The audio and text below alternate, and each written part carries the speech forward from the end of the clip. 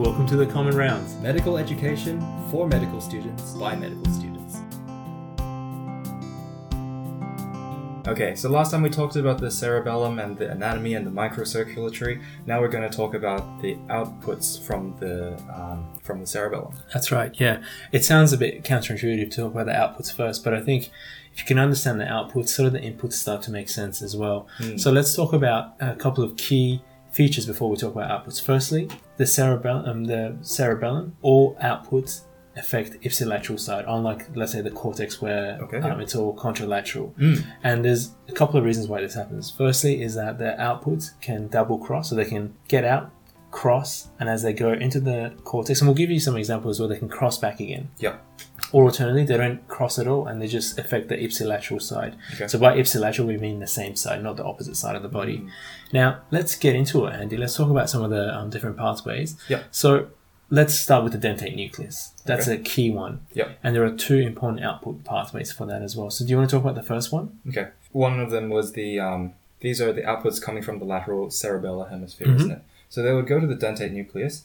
And what will happen from the dentate nucleus is that the output would go out the superior cerebellar peduncle, and it would go and cross to the contralateral ventrolateral nucleus in the thalamus. That's right, yeah. So go to the opposite side and go to the thalamus.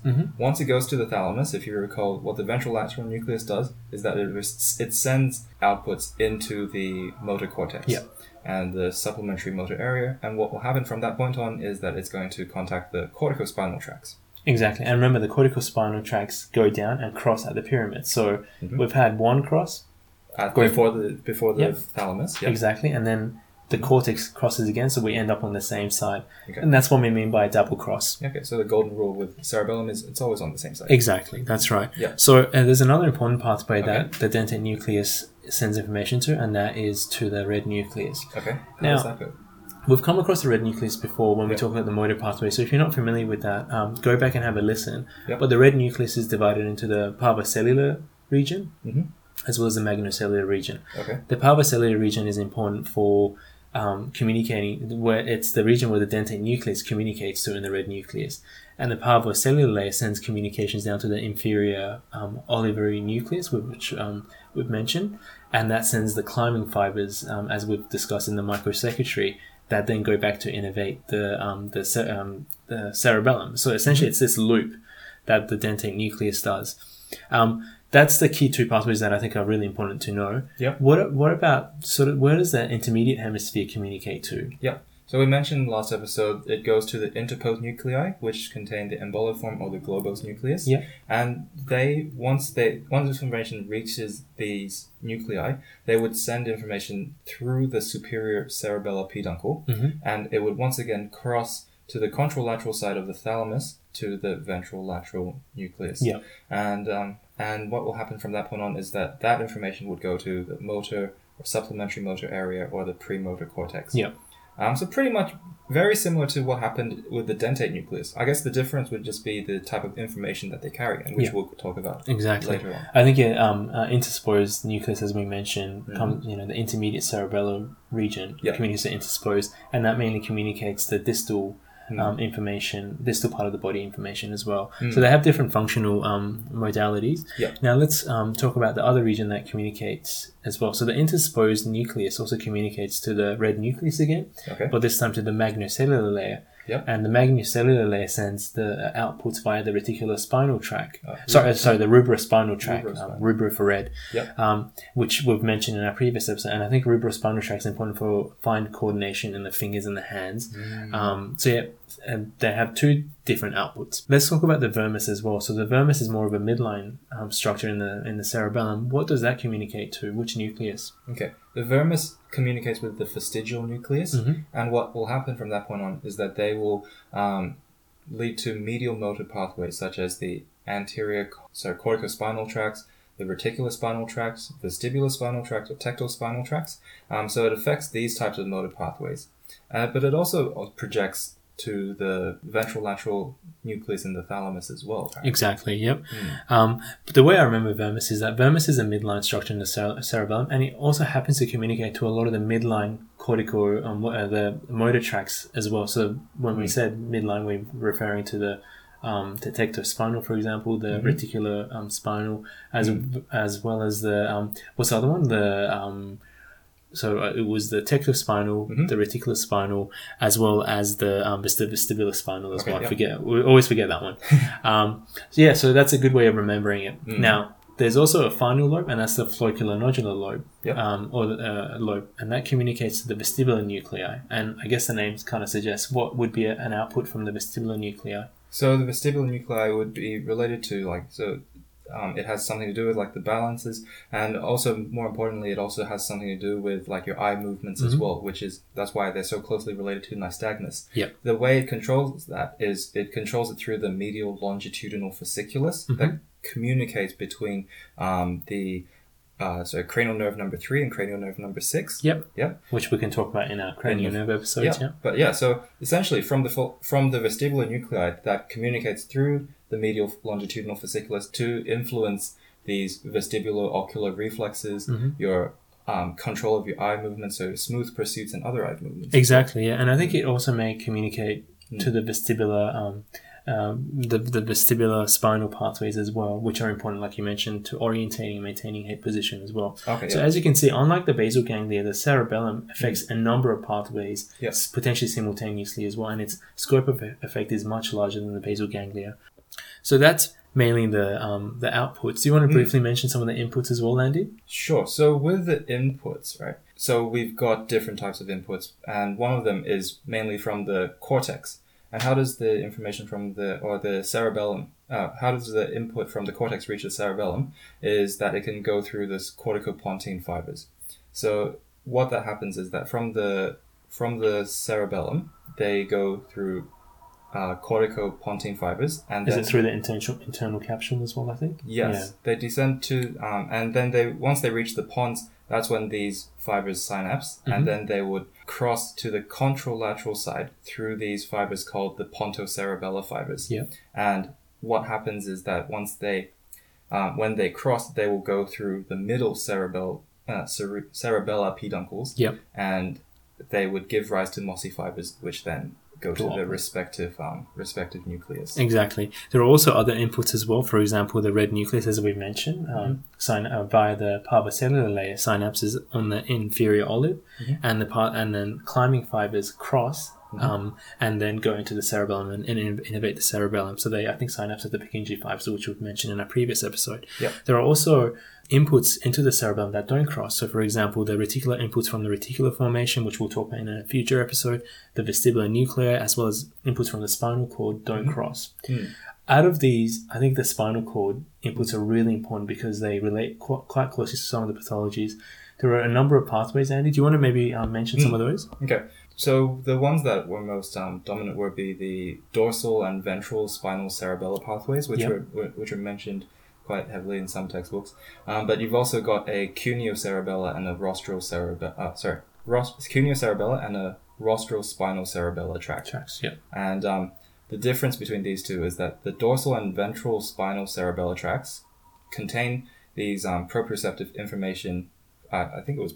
some of them are proprioceptive, some of them are interneuron information. Okay, I won't jump ahead. But they contain information from lower extremities, whereas the cuneo-cerebellar and the rostral-spinal cerebellar tracts contain information from the upper extremities and neck. Exactly. A bit of a trick with this is that, for some reason, the cuneo-cerebellar gets information, but it's not actually located in the spine. It's actually located in the caudal medulla. So it's located in the medulla. So don't be confused if you don't see that in a spinal cross-section.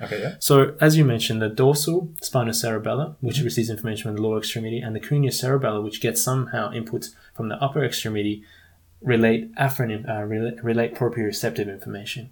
Whereas the ventral and the rostral spinocerebellar pathways receive sort of interneurons, and they are assessing the activity within the spinal tract to give feedback into the cerebellum. Do you want to mention what's unique about the ventral spinocerebellar tract? Something interesting happens there as well. Very interesting. And so it all once again comes down to everything related to the spinal with the cerebellum happens on the same side. Mm-hmm. So most of the tracks that we described all ascend ipsilaterally; they do not cross to the opposite side. But the exception is with the ventral spinocerebellar tract, where once the information comes in, it crosses to the opposite side, ascends contralaterally, and then it crosses back again into the cerebellum. Exactly. So it's a double cross, isn't it? Yeah. It's really interesting, but it still adheres to the ipsilateral sort of lesions affect ipsilateral side. Yeah. Speaking of lesions, we won't go into it too much because we're hoping to reserve this for when we talk about the pathologies of the nervous system. Yeah.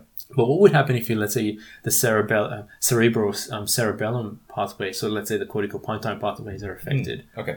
So what could happen is that you could develop hypotonia or intention tremors. You could start to have a overshooting of targets, Mm-hmm. so your coordination is obviously affected. There's this thing called a dysdiadochokinesia, which is heavily related to the with the cerebellum, where you lose this rhythmic control, and especially with alternating limb patterns. And then also you get this problem with, you could lose your timing and control of your speech, so your tone could also be suddenly really soft and suddenly really loud. And you have problems with your articulation as well. I think, what's it called? Cerebellar dystonias. I'll have to look that up. Dystonias. I can't remember off the top of my head. And for example, if you have a lesion affecting the spinocerebellar inputs, or inputs that are taking proprioceptive information in, you're going to have difficulty with balance and coordination. You're going to have ataxic gait and just clumsy movement, because you can't really assess where your joints are relative to each other and in space. And so that's something that you can observe in some patients as well. And what would happen if, let's say, if the vestibular cerebellar pathways are affected? So similarly, you would require like the vestibular function to help with your balance. So you'd also get ataxia with some swaying in your stances as well. And one of the other things was that you would develop nystagmus, and that was similar to what we linking that to previously what we mentioned about with the with its link to the medial longitudinal fasciculus. And I think we haven't defined really what nystagmus is, don't we? We'll hopefully talk about and when we talk about eye pathologies, but it's abnormal eye movements, so these fast corrections and things like that, which we'll explore in a future episode. So that's it for inputs and outputs of the cerebellum. Do you want to just do a very brief summary of some of the input pathways and some of the output pathways? Okay. Starting from the input pathways, so you've got inputs from you could get inputs from the cortex, and so what that would do is that they will go through the cerebropontine fibers, and then synapse at the at the pons, and then go through pontocerebellum, crossing to the opposite side and enter the cerebellum by the mossy fibers. Through the mossy fibers through the middle cerebellar peduncle. If the input comes from the spinocerebellar pathways, from the spine, then they would ascend ipsilaterally usually, and you remember the exception, and then they would go through the inferior cerebellar peduncle and go to their respective nuclei. And in terms of the major outputs wise, most of the pathways, so from the dentate nucleus and from the interpost nucleus, they all ascend through the superior cerebellar peduncle, and can either go to the thalamus or to the red nucleus. And then with the fastigial nucleuses, then they can actually descend through the inferior cerebellar peduncle outside and go to their respective locations and cause the changes. And vestigial comes from the vermis, and vermis is a midline structure, so it affects a lot of the midline sort of the motor pathways that we've mentioned in our previous episode. And floccular nodular communicates to the vestibular nuclei, and vestibular nuclei is important for balance, and so it's important, directs the tracts involved with balance. So that's it. It's a very complicated area. We hope you've got a bit of an insight into it now. Obviously, you need to do a bit of your own reading as well, and if you have any feedbacks or comments, let us know. We hope to keep moving with the various anatomical structures in the brain, so stay tuned for our future episodes. See you next time.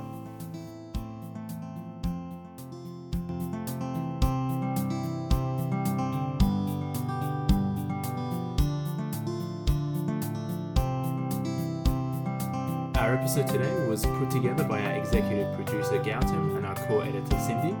For notes, elective experiences, and much more study resources, visit our website on thecommonrounds.wordpress.com or visit us on Facebook and follow us on Twitter. If you like our episodes, please subscribe and rate us on iTunes. It means a lot to us. You've been listening to The Common Rounds. I'm Hamid. And I'm Andy. And we'll see you next time. See you next time.